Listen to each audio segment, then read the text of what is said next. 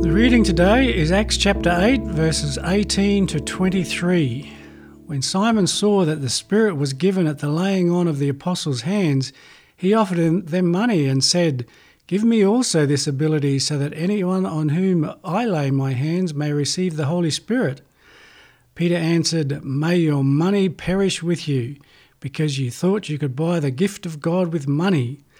You have no part or share in this ministry because your heart is not right before God. Repent of this wickedness and pray to the Lord in the hope that he may forgive you for having such a thought in your heart. For I see that you are full of bitterness and captive to sin." As an ordained minister, people often try to give me money. Sometimes it's in return for something like a funeral or a baptism. Other times, it's money to put in the offering plate or money to give to someone who is doing it tough. There's nothing wrong with receiving support for ministry, and the people offering usually have good motives. But sadly, money can often muddy the waters and give people the wrong idea.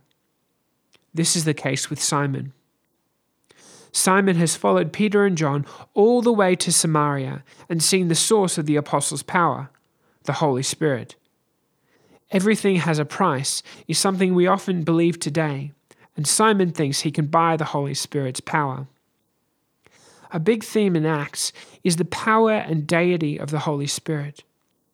You can't buy God, and Peter's rebuke is warranted because Simon's heart is not right before God.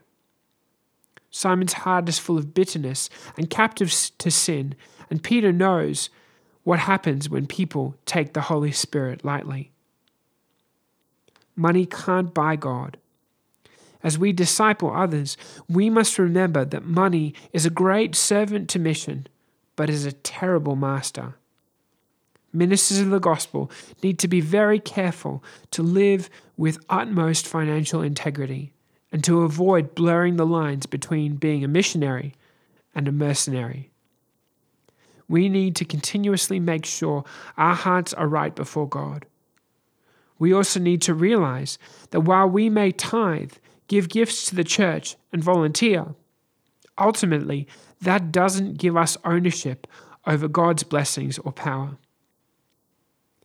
The kingdom of heaven cannot be bought. Access to God is a free gift, and so is the impartation of the Holy Spirit. Holy Spirit, thank you for your power, grace, and mercy. Forgive us for the times when we have put our money before you and let created things dominate our spirituality.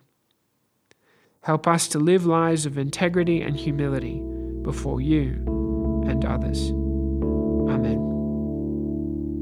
If you have any questions or would like to find out more about our church, visit stbarts.com.au.